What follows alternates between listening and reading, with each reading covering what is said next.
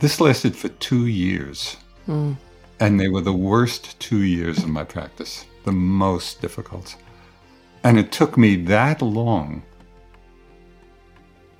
to realize that it wasn't about getting something.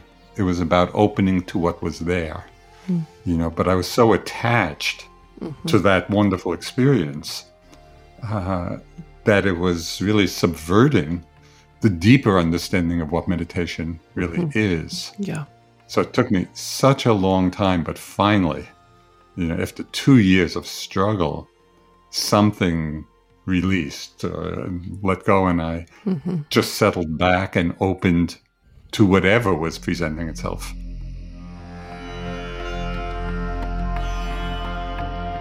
Welcome to the Metta Hour with Sharon Salzberg, where Buddhist wisdom meets everyday life.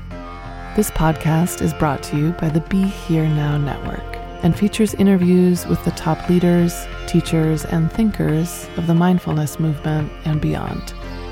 For more information, visit BeHereNowNetwork.com/Sharon.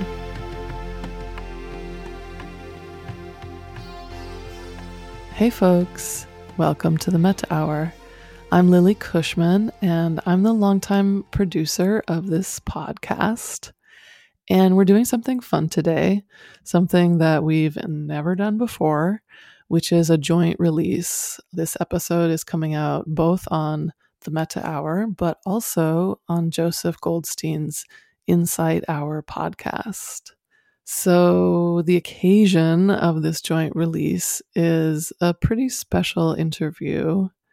I was able to sit down both with Sharon and Joseph recently, and this is something that I've been wanting to do for a long time, which is to have some time to really trace back, going back to the early days of both Joseph's life and Sharon's life that is at the root of who we know now as, these two legends really in the meditation world. So the episode starts off with Joseph. And for anyone who happens to have Googled Joseph Goldstein, there's not a ton of information out there about his early life. So the first part of the episode is Joseph sharing a lot about his young life and growing up in the Catskills and his family life and all of that. And we don't go into as much detail with Sharon, mostly because she's told that part of her story many times. And in particular, her book, Faith, is all about that. So we start with Joseph. And after we get into college life and how they first went east, each individually, and just what that was like as young people in the late 60s and the early 70s, and eventually, of course, crossing paths. So this recording spans early life up until kind of the edge of when they each started to teach. And we're hoping in the future that we'll be able to do a couple more recordings in the same setup. So as always, enjoy listening and enjoy today's episode.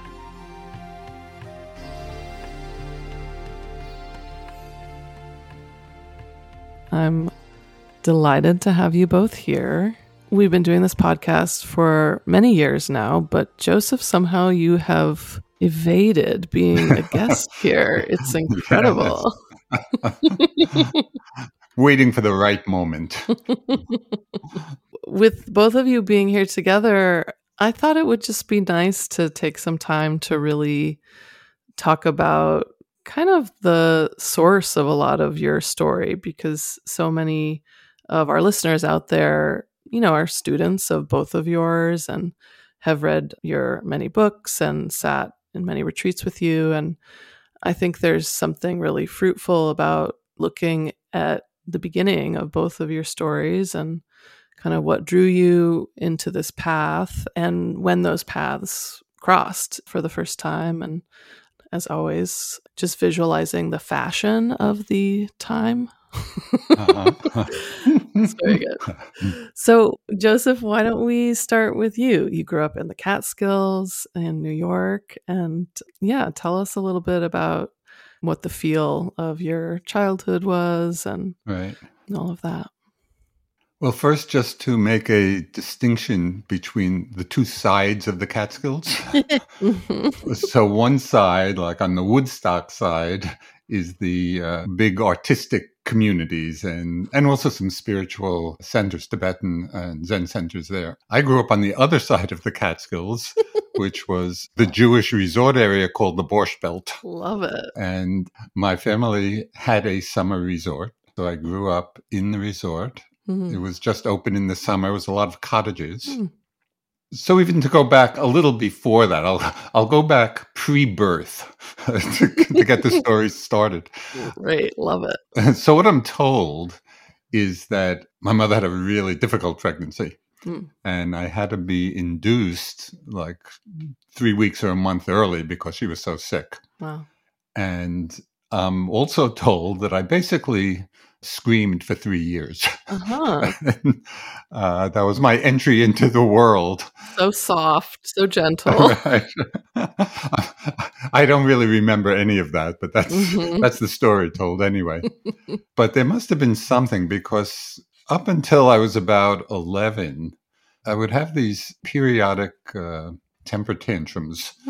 Mostly around family members. If I felt my space invaded, my emotional space, somehow I was very sensitive to that, and kind of I would have these outbursts. And then when I was about 11 or so, I had just had one of these.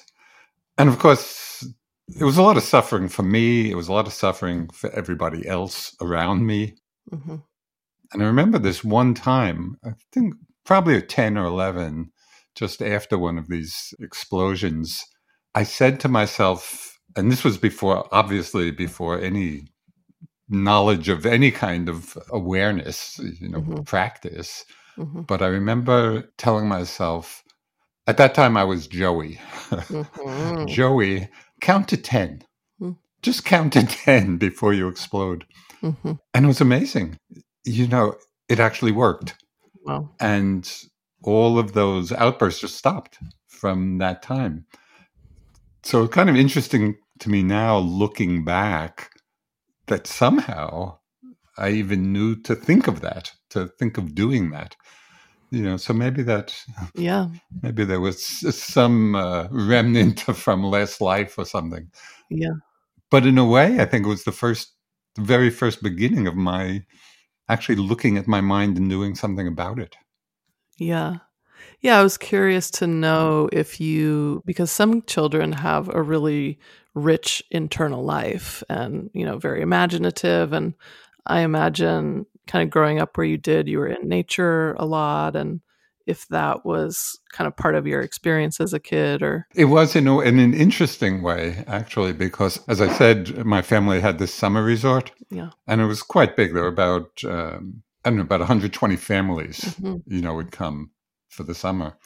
But I was always delighted at Labor Day when they all left because I loved the quiet, so there was this whole resort with nobody living there except my family.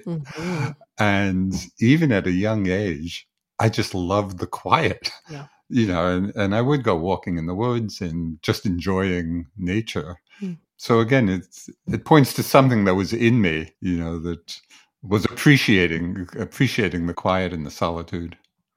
Well, and those are two huge extremes. Right. To go from being smack in the middle of community and I would say a boisterous community, as maybe a good way to describe it. Yes. And then to being pretty isolated there. Yes. And I actually enjoyed what you call isolation or solitude or quiet. I really felt the peace of that, even at that young age. Wow. Well, I think I'll just drop in another little biographical detail. Yeah, please. And that is that my father died when I was 12. And in looking back now, I think I really repressed dealing with it emotionally until quite a few years later. But it was obviously a big change in my whole family situation. And then within a couple of years, two other close relatives also died. My grandfather and a young cousin who was killed in a car accident, who was just 19. So this was all between like 12 and 17. Mm-hmm. So death was really a big part of my experience in those years. Mm. And it was obviously very impactful, but I had such a sense of the phenomenon Mm-hmm. of life and death. Somebody is there and then they're not there. Mm-hmm. And so that had a big impact on me. That whole experience became very vivid, Mm. in my heart and my mind. Well, it's interesting too, because some people can experience loss at that age and it doesn't necessarily have a big impact, and Mm-hmm. others it will really shape the rest of your life. So, did you have, aside from that awareness of just the possibility and the reality of it, what was the emotional component? Was that something you felt at that time, or was that part of what was pushed down? It was pushed down. Yeah, for the most part. Yeah, I didn't so much feel it on the emotional Mm-hmm. level at that time. It was more, it tuned into that part of my mind, which has always been, I don't know, for want of a better word, philosophical minded. So it was kind of just being with the experience, as I just said, of just, okay, what is death really about? Mm-hmm. So it was more on that level at that time. Yeah. And then it's actually interesting. It wasn't until I went into the Peace Corps and started smoking some grass in the Peace Corps for the first time. So that was my introduction, Love it. introduction to that whole realm. Mm-hmm. And that's when all of this came up, Mm. on a more emotional level. Mm-hmm. I could feel the absence Yeah. that my father's Right. death had created. Mm. So it just took some time for me to Yeah. be able, I guess, to open to that. Do you think that you would have been interested in studying philosophy if those losses hadn't happened to you at that time? Yeah, I do. I think that frame of mind is baked into me for whatever reason. Yeah. Yeah. Uh, yeah, at one point, and it both became in a way, a motivating force for getting into the practice, Mm. but in my mind, at certain times, it's also a hindrance to the practice because Yeah. one teacher once told me after a month-long retreat, trying to develop more concentration, Mm-hmm. he said, Joseph, you have too much investigation. Mm-hmm. So the investigative mind is good in terms of exploring, and the wisdom aspect, Yeah. out of balance, it can it can be a hindrance actually to the development of more stillness. Right. Yeah. But anyway, that's how my mind is. Yeah. So I work with it. Well, before we go on to your time at Columbia, Sharon, I'm curious to hear from you because you also experienced a lot of loss at a young age, and hearing Joseph's sharing here, I'm just curious kind of if you felt any similarities with your experiences of loss and change at young ages. Sure. I mean, I'm trying to think. Let's see. Let's calculate from 1971, which is the year I met Joseph. January of 1971. There's a good many years. So, but of course, I knew his history, and so there are many factors. He's a little bit older than I am, even. Mm-hmm. So there was early loss, but there's also just the conditioning of the culture of the time. Mm-hmm. I think of Joseph's mother as an example of a woman caught in the kind of nature of the time where it was more difficult to manifest, even if you were very bright and very accomplished and everything that meant, and what it meant to go to India at that time and kind of break free of the traditions of one's childhood and all of that. So yeah, I think we have a lot in common in that way. Mm-hmm. Yeah. you start heading towards New York City, Joseph, Mm-hmm. and tell me what went into that calling for you. Right. Well, even though I enjoyed, the solitude of when all the summer people left, Yeah. by the end of high school, this was a very small town. After the summer folks left, Yeah. it was a little village of 1,000 people, and I was ready for some excitement. Yeah. I remember sitting around with friends in high school, Saturday night. The loop of conversation was, well, what are we going to do? Mm-hmm. And of course, there was nothing to do. So by the time I graduated, the thought of going to New York was quite exciting. And I was really happy to go to Columbia. Yeah. And that's really what drew me there. And I also got a big scholarship there. So that helped. Yeah. That helped as well. Mm-hmm. Yeah. And then at Columbia, it was really pursuing that philosophical inclination that I had. And I remember this was as a freshman in college. I don't know what prompted this questioning in my mind, but there was about a 2-week period when I was consumed with the question, does God exist? Mm-hmm. And it was really like an overarching, consuming question. It's just all I was thinking about for that short period of time. Mm-hmm. Unfortunately, I can't remember how I resolved it. Yeah. What did you decide? Right. It's kind of a shame that I can't remember. However, for some reason, the question seemed to fade away. Yeah. But it does point to something that there was something in me that was just drawn. Yeah. And then as a sophomore, I was taking a course in Eastern philosophy, and we were reading the Bhagavad Gita. And again, so when I was a sophomore, that was in 1962. Mm-hmm. I didn't know anything about the East or Eastern philosophy or Buddhism. I didn't know anything, about any of that. Yeah.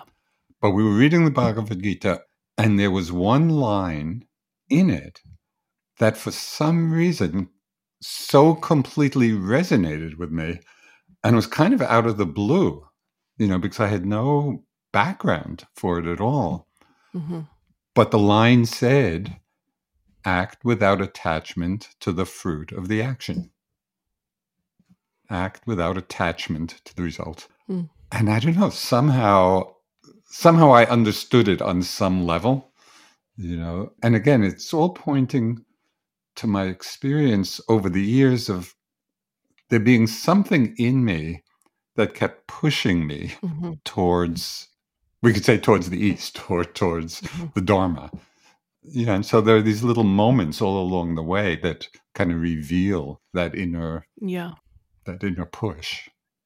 Well, and I think that kind of inner calling or longing, there's so many different words for it, is so mysterious. Yeah. And I love hearing about it because it's such a kind of a universal part of being a person, whether what we're being drawn to, of course, is always so different.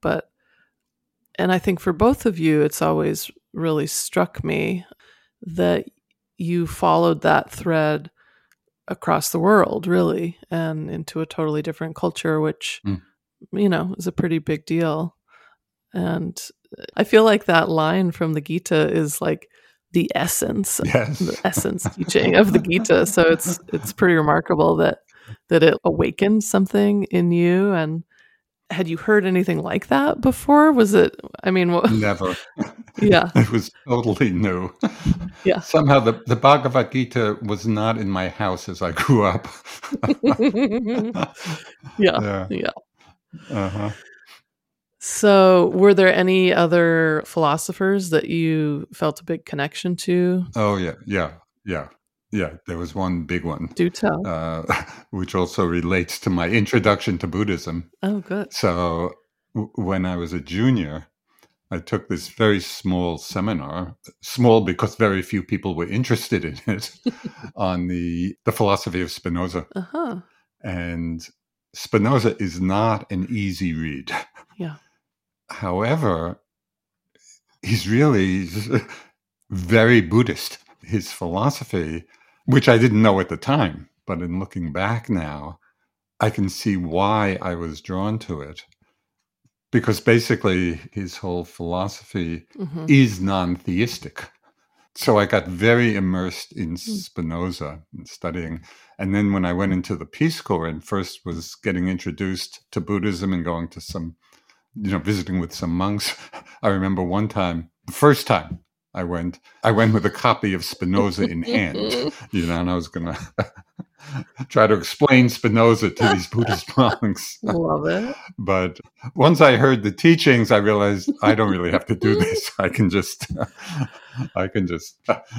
enter into Buddha Dharma. That's so good. And I'm curious also, just being in New York City in the 60s, if that was also impactful for you. I mean, I think going from like country to city is always a big thing, but New York was such a cultural center, especially at that time. And so I'm curious if that was part of what was happening for you, or if you were just more immersed in your studies and doing that.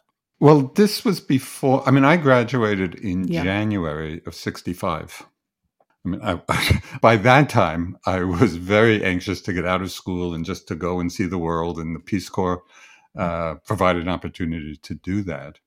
But in those years, like 61 through 64, the real social activism, of civil rights, the movements were just beginning at that time. And so I was really not tuned into that when I was there. And so my experience of New York, other than, my studies, was really the cultural aspect of New York. Yeah. Of going to museums and theaters and film.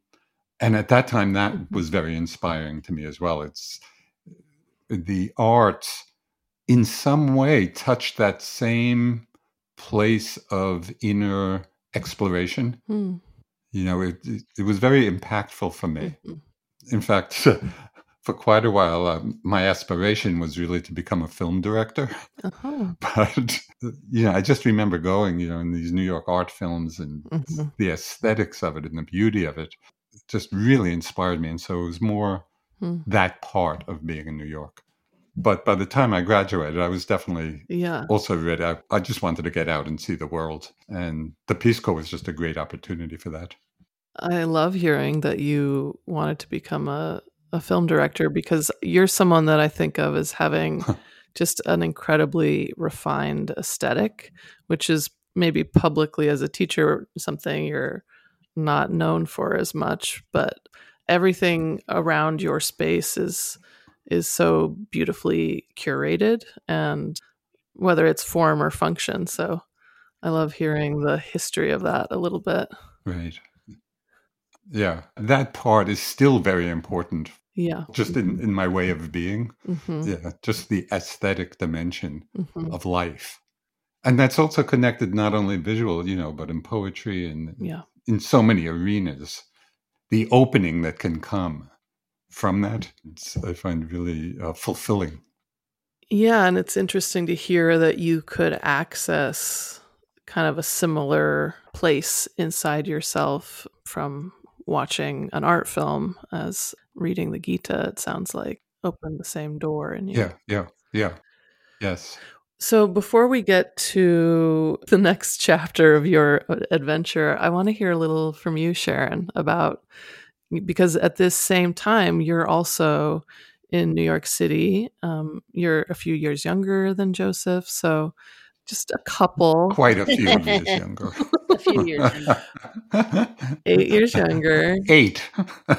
And so you're kind of having some parallel time where you're both living different lives in New York City. And right. Sharon, I'm hoping that you'll fill us in on your side of things. I had a very difficult, traumatic childhood, as many people know from reading stuff I've written or listening to me talk, and with a lot of disruption and a lot of confusion. And I think, like for many people, that's the case. And like for many people, it was a family where none of this was ever really spoken about that clearly. And it was only after, when I was in college, and I was seeing things with a little more clarity and a little more perspective, that I began saying, that's a weird thing, like Why did they say that was accidental when, or that's strange, and then especially it all kind of coalesced in my sophomore year in college in the Asian philosophy course that I was taking, and it was really pretty well to fulfill this philosophy requirement that I took it, and I chose that one. And in the section on Buddhism, which was really predominant in the class, hearing the Buddha talk about the suffering in life, and it was like this light went on, and I thought, oh, that was for me a moment of complete inclusion. It wasn't a moment of it being depressing or scary, or it was like, oh, it's not just me, I belong. It's like this is a part of life. And that was the first really important thing that happened in that class. And the second was, it was really in that context that I heard about the practices of meditation, and it was tremendous. It was like, there are practices you can do, there are methods you can undertake, and if you practice them, you'll be a lot happier. So I was going to college in Buffalo, New York, and I looked around Buffalo and I didn't see it anywhere. It was 1970 or even 69 at that point. And I created an independent study project and said I want to go to India and study meditation, and they accepted it. So off I went. Well, and one of the things that I've also heard you say that folks might not know is that you had the hope of maybe being a playwright at that young age. I think when I was a child, if somebody said, what do you want to be when you grow up? Yeah. It was certainly a period when I said, I want to be a playwright. I must have read a book or something about somebody who was a playwright. Yeah. I wanted to be a writer of some kind. Sometimes it was a playwright, sometimes it was a journalist. I read a book on the first woman journalist. I can't remember her name. Everything was sort of in that light. I had no confidence that I could ever actually do it, but that is true. It's interesting to me that you both had that instinct in different ways, but wanting to tell stories and really in a creative medium, and then we're drawn on a path that you both write a lot and are very creative people. So I love that it found a form and that it both kind of existed in a different dream when you were younger. So I'd love to hear a little bit about, Sharon, when you talk about dreaming up going to India. I mean, that's such a huge step, and that these days it's so normal. We live in such a global world where you can get on Google Maps and see what a village halfway around the world looks like, but that was really not what so many people did at that time. And yeah, what that energy was about for you to go so far, and why India. Yeah, I think I did kind of think explicitly that I would find more there.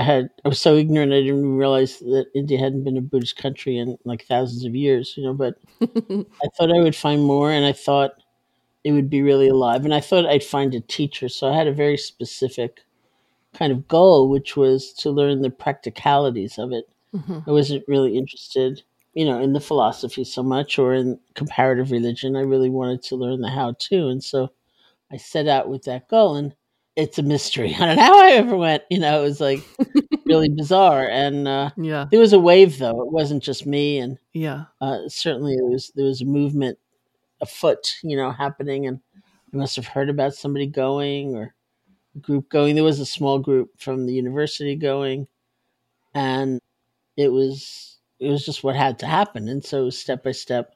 But I don't think I'd been on an airplane twice at that point, once to Miami with some family and back to New York. I'd never even been to California. And so it was not just the trip in terms of flying. It was, flying to Europe and then going overland to, to India.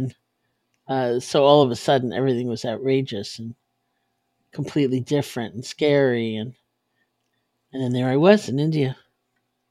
Well, and also I think of that time, and I also think of a lot of the just cultural limitations that based on gender, that like even when I was in my 20s and traveling around, I would constantly hear like, oh, it's not safe for you to travel as a woman in different parts of the world. And what were your thoughts on that? Well, I wasn't alone, for one thing. Mm-hmm.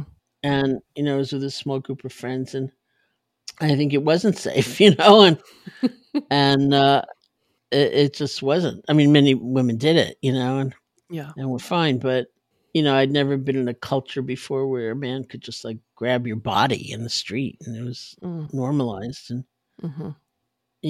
and getting to India actually felt like a big relief in a lot of ways, because it wasn't that, Yeah. and, for a time, it's just everything was just so different, and the food and the culture and the people and Mm-hmm. the conversation, but I loved India, and felt like through the years since then that I had kind of erased a sort of psychological distance, that I could go for 2 weeks. It would be okay, because I would feel at home once I got there. Mm-hmm.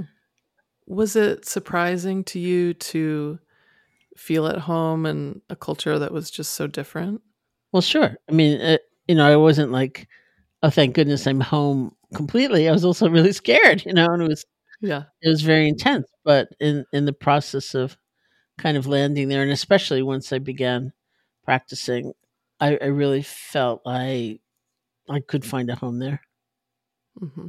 I mean, home is such a nuanced thing, but I have a really distinct memory of my first trip to India and walking off the plane and smelling the air. And I just felt something I'd never felt before in my life. And a feeling of home is probably the best way I could describe it. But what a kind of strange thing to have an experience like that in a place that is otherwise just so different, and that it's very layered, of course. Yeah, and it takes time. Mm-hmm.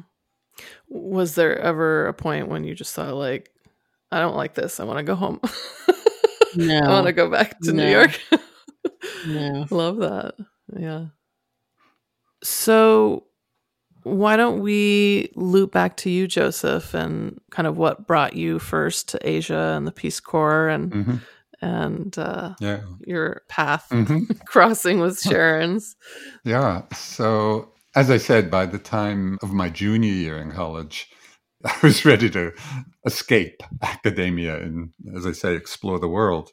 And fortunately, that was just the year. So this was in 64, I guess, that the Peace Corps was started, maybe 63. And one of the first trainings was held at Barnard, which is part of Columbia. So I met a group of Peace Corps volunteers being trained to go overseas. I just happened to meet them in the subway. I think I was going to see one of those art films.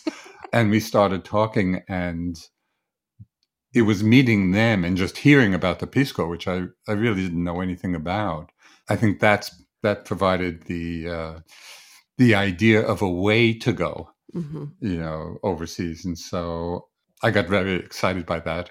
I actually applied to go to East Africa because I had some romantic notion of, I don't know, climbing Mount Kilimanjaro or whatever. But fortunately, they sent me to Thailand instead, which was very fortunate indeed, because as a Peace Corps volunteer, I was teaching English right in a school in Bangkok and going to some of the discussion groups. There was some of the monks that I wanted to, as I said before, talk to about Spinoza. And so I would go to these discussion groups that were held at that time at the Marble Temple, which was just down the street from where my school was. So it's a famous temple in Thailand. There were two monks teaching Westerners. One was an English monk and one was an Indian monk, but in Bangkok. But I was still, very much in my philosophical mind. And this is a story I've told very often. I would ask so many questions in these groups that people stopped coming. Because I was so annoying. And I think we've all been in groups like that with people like that. So one of the monks finally, out of desperation, I think, said, "Why don't you try meditating?" And it was the first, unlike Sharon, I hadn't even really heard of meditation. I didn't know anything about it. Yeah. So he just explained, the basic sit down and watch your breath. So I go back, I, gather some paraphernalia for sitting and whatever. And I set my alarm clock for 5 minutes. I didn't want to sit too long. But it was quite amazing because something quite important happened in those first 5 minutes. And it wasn't any great enlightenment experience, but I saw just in those few minutes that there was a way to look into the mind as well as looking out through it, and that there was a methodology for doing that. And that to me was just so exciting and revelatory, and I got totally inspired by it. And I got so enthusiastic that I started inviting some of my friends over to watch me meditate. They didn't come back too often. Of course, I have since made a career of inviting people to watch me meditate and to meditate along with me. So maybe I was onto something. That's hilarious. But that was the beginning. Yeah. And it was just complete resonance from the beginning. I knew that this was what I wanted to do. And yeah, when I finished the Peace Corps and came back to the States, I had one really quite transformative experience just at the end of my Peace Corps days, where somebody was reading from a Tibetan text, and my mind was really concentrated, and something profound opened up in listening to that particular text. So then when I went back to the States, I wanted to further explore it, but I really didn't know what I was doing. I didn't have enough experience in meditation at that point. And I realized I needed a teacher. And that's when I thought to go back to Asia to look for a teacher. And friends had been in India studying with some Tibetan teachers. So I thought, I'll stop in India. I thought I might go back to Thailand. But I stopped in India and went around to a few different places, couldn't really connect with anybody. And here's another story just indicating there are some strange forces at work in our lives. So I was in New Delhi after having traveled around, not finding anyone that I connected with, and thought, okay, I'm going to just go back to Thailand. And I was walking to the airline office. I was in New Delhi, and I was walking to the airline office to get my ticket. And just all of a sudden, there was some force that stopped me from taking a step forward.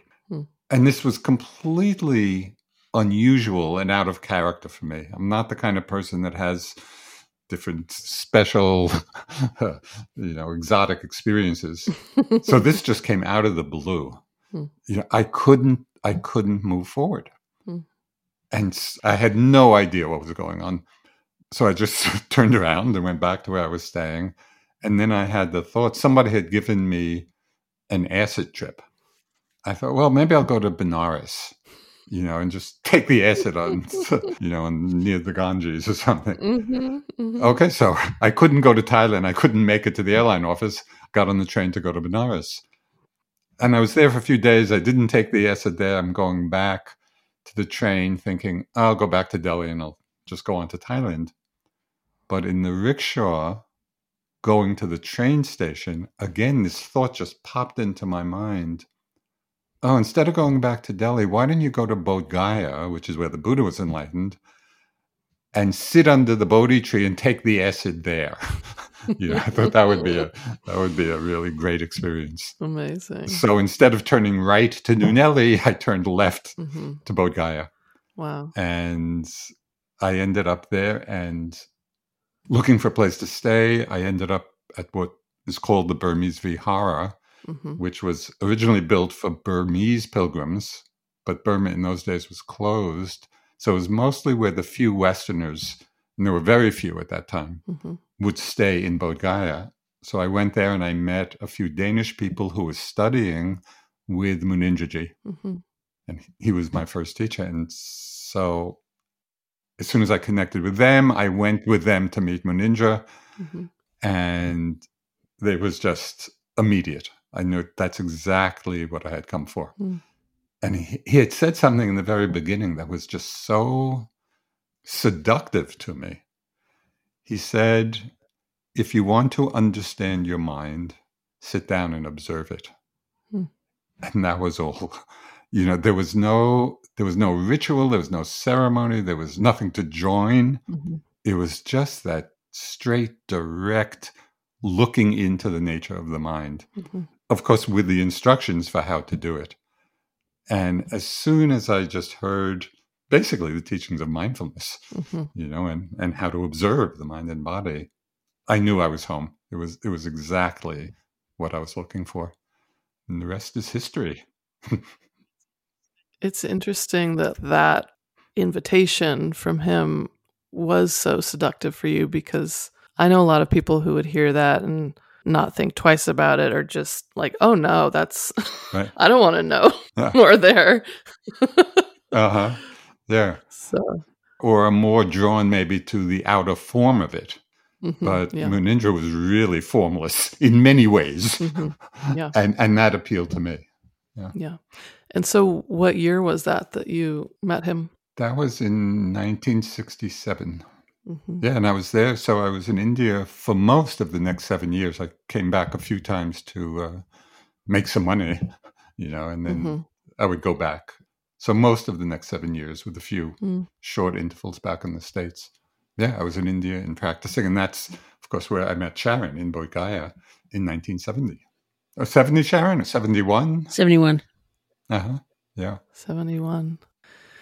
So I keep hearing the phrase, the pretense of accident, that Sharon, I've heard you mention so many times, but it also kind of sounds in a way like what was at play with Joseph's process. But Sharon, will you tell us your wonderful pretense of accident story? Sure. I was still in Buffalo, just getting ready to go. I don't know, it's maybe like 3 or 4 days before I and a small group of friends were leaving for India, and somebody arranged what I think was Trungpa Rinpoche's first North American tour, and they brought him to Buffalo, and he gave a lecture, not at the university that I was going to, but at a nearby college. And so I went, and then they asked for written questions. And so I wrote out the question basically saying, I'm leaving in a few days for India to study Buddhist meditation, and I don't know exactly where to go. Can you give me some advice? And so he had this big pile of questions in front of him, and he picked it out of the pile and read it out loud. And then he was silent for a moment, and then he said, I think you had perhaps best follow the pretense of accident. And that was it. It was like no addresses, no handy monastery guidebook. And I think you had perhaps best follow the pretense of accident. And that was it. And in fact, it kind of worked out just like that. I went to India with that very distinct yearning to learn how to do it, how to have the practicalities of instruction and guidance and support in doing a practice. And I went to Dharamsala to begin with because I heard the Dalai Lama was living there and he was a Buddhist. And in fact, there were, of course, very great lamas around him and some meditation classes, but it was one of those situations where things just didn't work. Like I'd go to the meditation class and they'd say, oh, the lama's gone to the dentist at the other end of India. He'll be back in 2 weeks, things like that. The translator wasn't there. And it was actually in Dharamsala in a Tibetan restaurant that I overheard a conversation where these people were saying that there was going to be an international Hatha Yoga conference in New Delhi. And I thought, oh, I'll go there and that's where I'll find the teacher. And so I went there. And that, I'm sure you've heard me say, it was a really dismal experience where the low point was when these yogis and swamis were pushing and shoving against each other to be the first to grab the mic and speak. And I was just thinking, it's never going to work. And for some reason, and I just asked him, why are we doing that? Dan Goleman, who at the time was a graduate student at Harvard and studying meditation as part of his psychology program, was giving a talk at that conference. And and he mentioned at the end of the talk that he was on his way to this town called Bodh Gaya, which is the town that's grown up around the descendant of the tree they say the Buddha was sitting under when he became enlightened. and he was going to do this intensive 10-day meditation retreat, which was, and it's like he described my deepest yearning, very practical, like about how to do it. And I thought, that's it. That's what I want. And so off I went. Not just me. I think, I don't know, Joseph, with like 40 or 50 of us that showed up. Having been inspired by Dan, who was kind of like the Pied Piper of it all. Wow. And there was Joseph, who'd been there, it sounds like 3-4 years, very peacefully. Yes. And then the mobs came.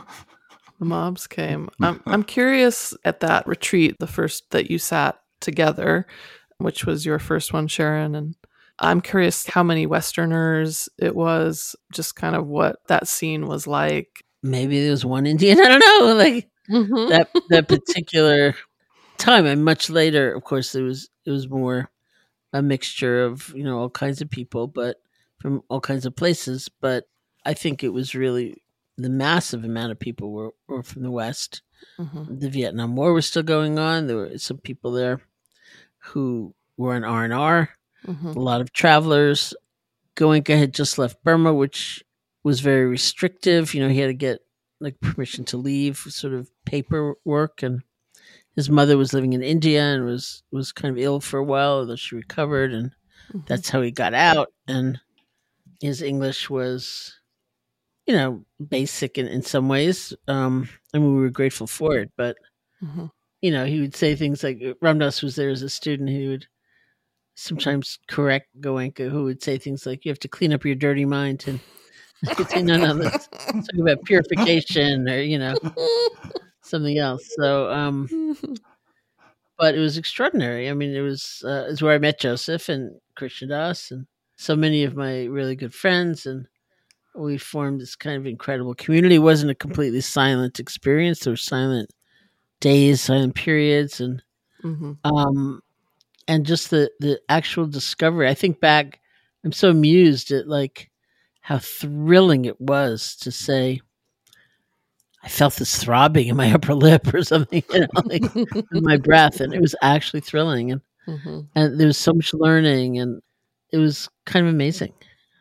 One of the things that always really strikes me is that you went from like 0 to 100, because those retreats are hardcore. And I mean, our bodies are not used to doing anything for that many hours, let alone like sitting on the floor. And I feel like I've heard you say that the first time you sort of encountered Joseph was leaning on a bookshelf that was like a kind of a desperate attempt to get some back support for your very sore body. And it had like a little label on it that was like, donation from Joseph Goldstein. Yeah, it's true. We weren't allowed to sit on chairs, and there were no zafus, there were no zabitons, you know, flat cushions, and we would like roll up our sleeping bags and you know, sit on them like, and then unroll them at night to sleep on the floor. Wow. And well, of course, I was quite a bit younger then, so it was different in that way. But and fine. But it was very tough. And Goenka, as a kind of style of practice, doesn't have walking meditation, unlike some other schools of mindfulness. And so physically, it was very hard. It was just so exhilarating. I'm curious, because I've heard you speak, just how exhilarating it was to kind of find this thing you had been seeking. But at the same time, I imagine you were also encountering yourself in a much fuller way than you ever had. So I'm curious if you were surprised by what you found as you looked in at yourself in that way. Yeah, well, I mean, I've told that story too, you know, and that I once marched up to Goenka and I looked at him and I said, I never used to be an angry person before I started meditating, thereby laying blame exactly where I felt it belonged, which was on him. And of course, I'd been hugely angry, but I hadn't seen it. So there was a lot of that, you know, there was tremendous. It was the first time, not even just that I'd meditated, but that I practiced any real introspection. You know, I'd never been in therapy, and I was young. I was 18 at this point, and you know, it was very intense. But people asked me when I knew, like in a way, without a doubt, that there was something viable there for me, or something important there for me and I said from the first moment, I just knew that there's truth here and it's for me. And so everything was in that context. Plus he was fun. He was chanting, he was hanging out, answering questions. It was all, it was like a beautiful experience. It felt like a journey. It was ceremonial. There was a beginning to the retreat. It was also very structured, which I realized I needed. Like one of the things about Menindra, who was also there, was that he was very unstructured. And that was something I needed much later. I needed that kind of freedom and flexibility, whereas before the retreat started, we were all staying in this Burmese temple. And somebody asked, I overheard somebody asking Menindra, saying, I want to go to town and get some chai. And town at that time was tiny. It was 2 tailor shops, I think, and the tree, of course, and the temple built behind it, and a few temples, a Chinese temple and a Thai temple. And so Menindra said to him, oh, you can go to town, just go mindfully. And I thought, I had no idea what that meant. And then Goenka came along and he locked the gate. So you couldn't leave. You had to climb over the gate to leave. And people would come and sell cookies through the gate, but couldn't get out. And I realized that's what I needed in the beginning. I needed, I needed the structure. I needed the security of this is how you do it, and you do just this. And later on, it was a very different story, but it was kind of a perfect scene for me in the beginning. Well, and so remarkable that the pretense of accident, as it were, landed you in a lineage and with a teacher that you really flourished in that way, because that is so often not the case, where someone is seeking and they have to try a lot of things that don't work before they find the one that they're going to stay with. So, yeah. And I'm curious, because you spoke before about you were really drawn to the practice and less of the philosophy, less of, let's say, studying the philosophy. And I'm curious if that was something that kind of remained for a time with you, or if as you began to practice, you became more interested in those other aspects of it. I don't know that I ever became so much interested in the philosophy. I guess you could call it that, but in part that I was studying with Sayadaw Pandita, who was a Burmese monk we brought to IMS in 1984, and even before that, certainly with Menindra. But it was partly a fascination with the language, like the word for mindfulness in Pali, the language of the original Buddhist text, is sati, and it means many different things, and exploring those different meanings. And then there's a phrase, satipatthana. There's a famous sutta, there's a famous scripture, the Satipatthana Sutta, which has the 4 foundations of mindfulness. And U Pandita gave, I don't know, innumerable lectures on pa in the Satipatthana. I mean, another night, really? Same little, 2 syllables, really? But there's so much there. And for a while we tried to study Pali, and it's not a living language. So the only thing you can't learn, I want to go buy a sandwich. It has to be and the Buddha entered the grove and he said this and that, and it just, what they say the Buddha said about study is that it broadens your path. And I realized, at that point, it was before U Pandita, but really deepened with U Pandita, that it was easy to get very attached to one's own method, or feel a kind of narrowness, it's got to be this way. And when you study more, things just broaden, and you realize, oh, it's not the method, it's because the method does something, and there are probably a million other ways of doing the same thing. What are they? And it just really opens up.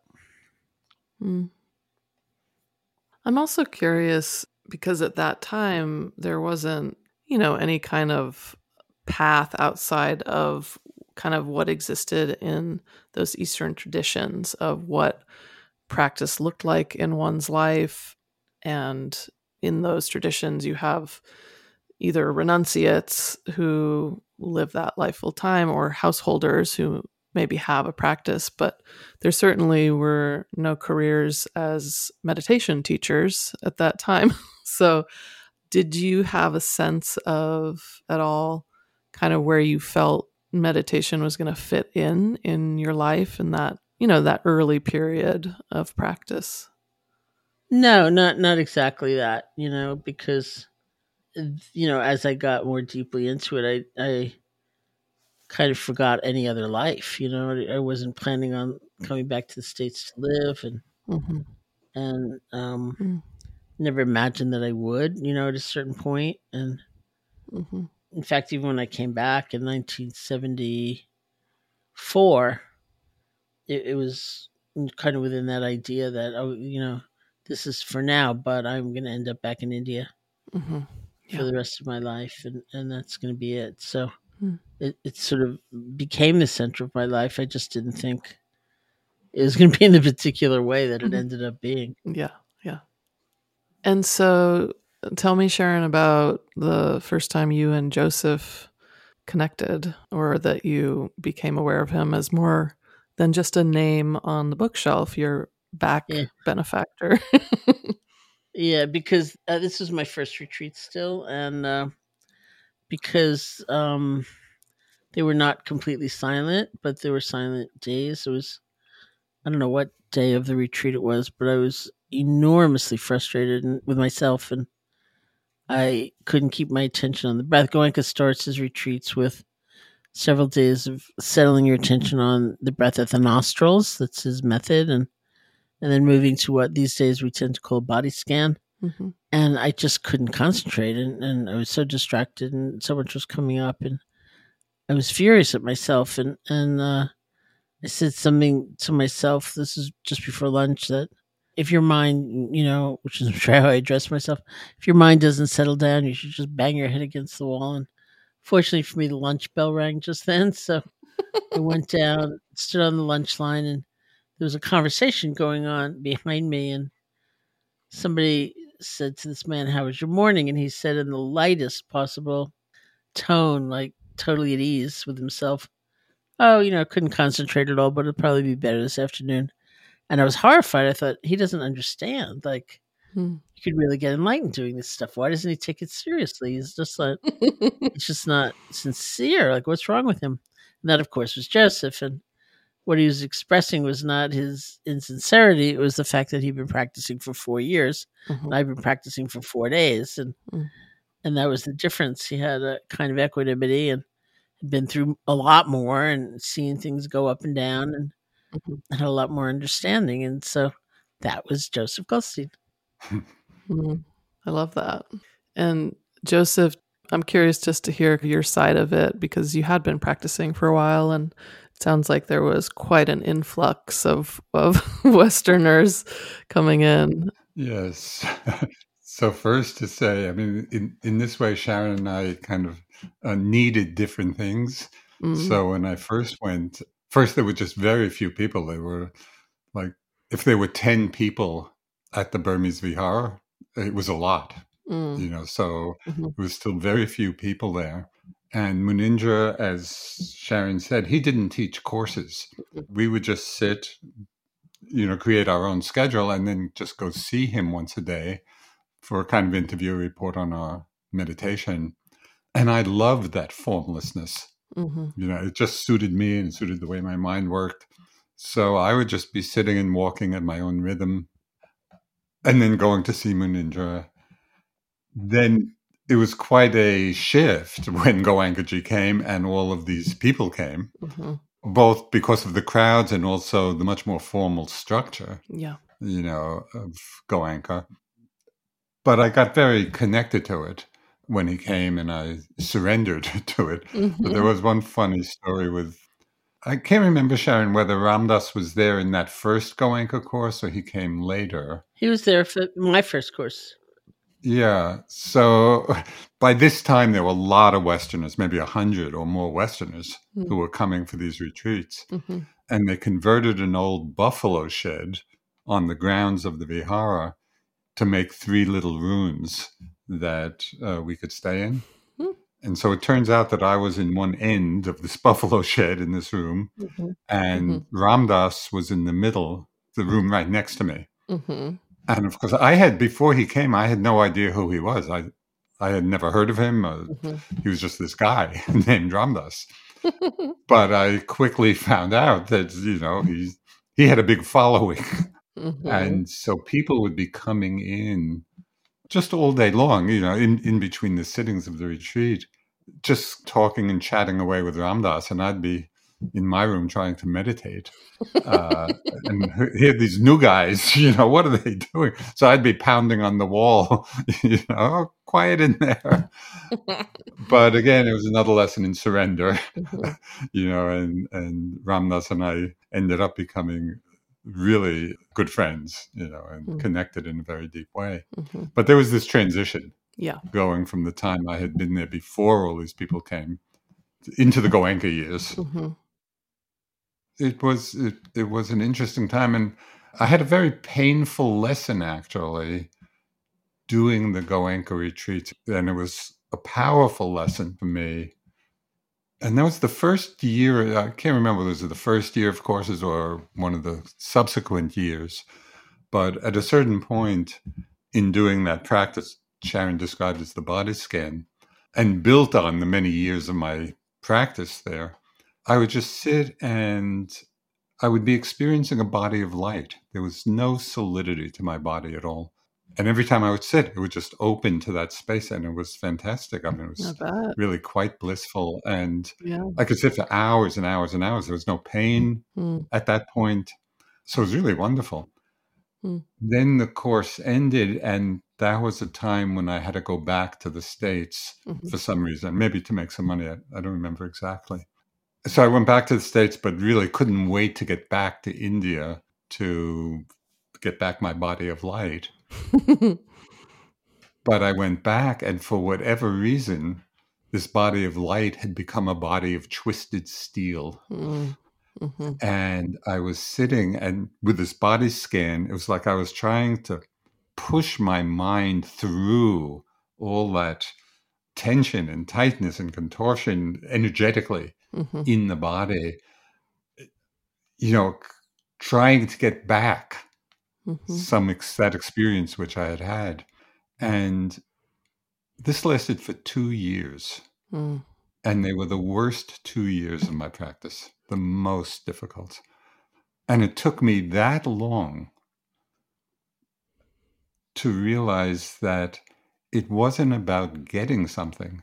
It was about opening to what was there, but I was so attached to that wonderful experience that it was really subverting the deeper understanding of what meditation really is. Yeah. So it took me such a long time, but finally, after 2 years of struggle, something released, let go, and I just settled back and opened to whatever was presenting itself. And at that point, then things began to open up a bit and flow more, and the practice could move on. So even though it was a tremendously difficult and painful time, it was a huge lesson for me, and has informed my practice ever since. And Munindraji had a great phrase, which I must have heard thousands and thousands of times. And it really entered into me as a way of being. And he said over and over again in different contexts, be simple and easy about things. Just be simple and easy.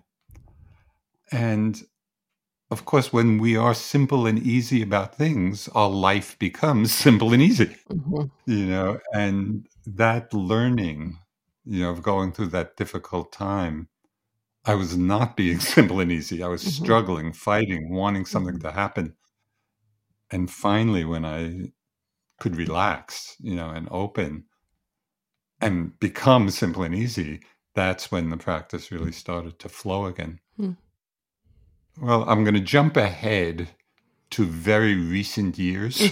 Please do. Because a phrase came to mind, which I've been using in teaching, but it really reflects the understanding that came from those years of struggle.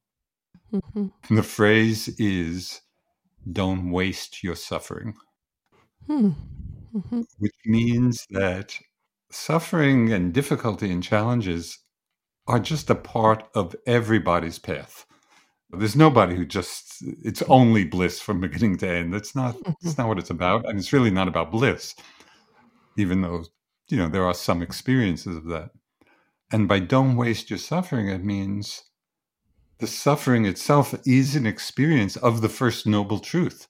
And Sayadaw Pandita would often comment when we'd go in for an interview, describing some difficulty, and he would say, "Oh, good.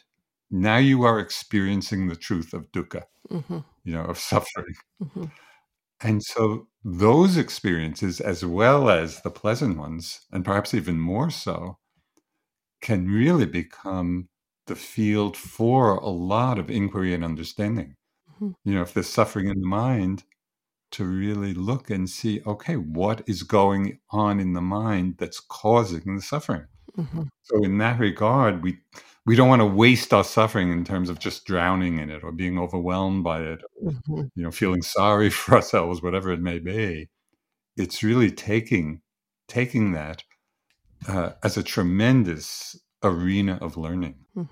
If we really look and investigate with interest, okay, what am I holding on to? What am I wanting? What am I pushing away? We just are exploring that. And that really is part of becoming simple and easy about things, about meditation, about our life.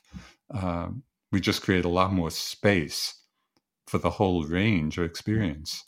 So all of that was part of those years as well. Well, it's quite something too that lasted so long, and that first of all, you didn't just stop or give up. I mean, and that you really stayed with the process. And so I'm curious, kind of close this loop on you and Sharon being at that Goenka retreat in January of 1971. Where does that fall in of the timeline of that 2 years for you? The 2 years was kind of in the middle of that time together. And as Sharon was overcoming her initial difficulties, she was going on to be a great yogi, one of the stars of the group. Do tell. Yes, yeah. No, she was again. She had to work through that initial stuff, but yeah, I mean, she was really an exceptional yogi. Even if there was at different times, a lot of pain or suffering involved, but her practice had gotten really profound. So there was that overlap. I was struggling with my body of twisted steel, and Sharon was, but we became, there was a small group of us who were there over several years. We would be in Bodh Gaya during the winter cooler months and then go up to the mountains in the summer months, and rent cottages. And there was more kind of hanging out and then having periods of self-retreat, but nothing organized. There was no teacher up there.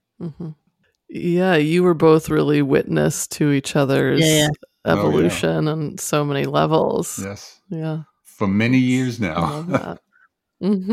What's kind of interesting about Sharon and my, path over all these years is that our evolution involved sitting with the same teachers, and we had different teachers. I had started with Munindra, but then sat with Goenka, and then afterwards Sharon studied some with Goenka, and then of course our connection with Dipa Ma, and then U Pandita, and then some of our Tibetan teachers. So we've really shared that kind of evolution of our practice and teachings over all these years. Yeah, so it's a wonderful journey together. Yeah. There's something really beautiful about that, and that there's such a kind of parallel track, but also, you're each such different people. And, just hearing that difference of, for example, like Sharon, how much structure you initially needed versus you, Joseph, who really needed a lot of Space. Space. I love space. And and so I think about you each kind of going through your individual process with different teachers, and that I imagine you were garnering a lot of different things and working through a lot of different material, but that it was still parallel. Yes. It's kind of incredible. Yes. Yeah. I almost want to like go through each teacher and hear a little bit, but another time. Yeah. Well, anything else that either of you want to add in here before we finish? No, but I'm glad we had this conversation, because even after all these years, I learned something new about Sharon. What was that? That you wanted to be a playwright. I never knew that. Well, you'll be invited to opening night. You know? Yes, I hope so. Amazing. Well, thank you both. And may it be the beginning of many fun conversations like this. So Thank you. Yeah, great.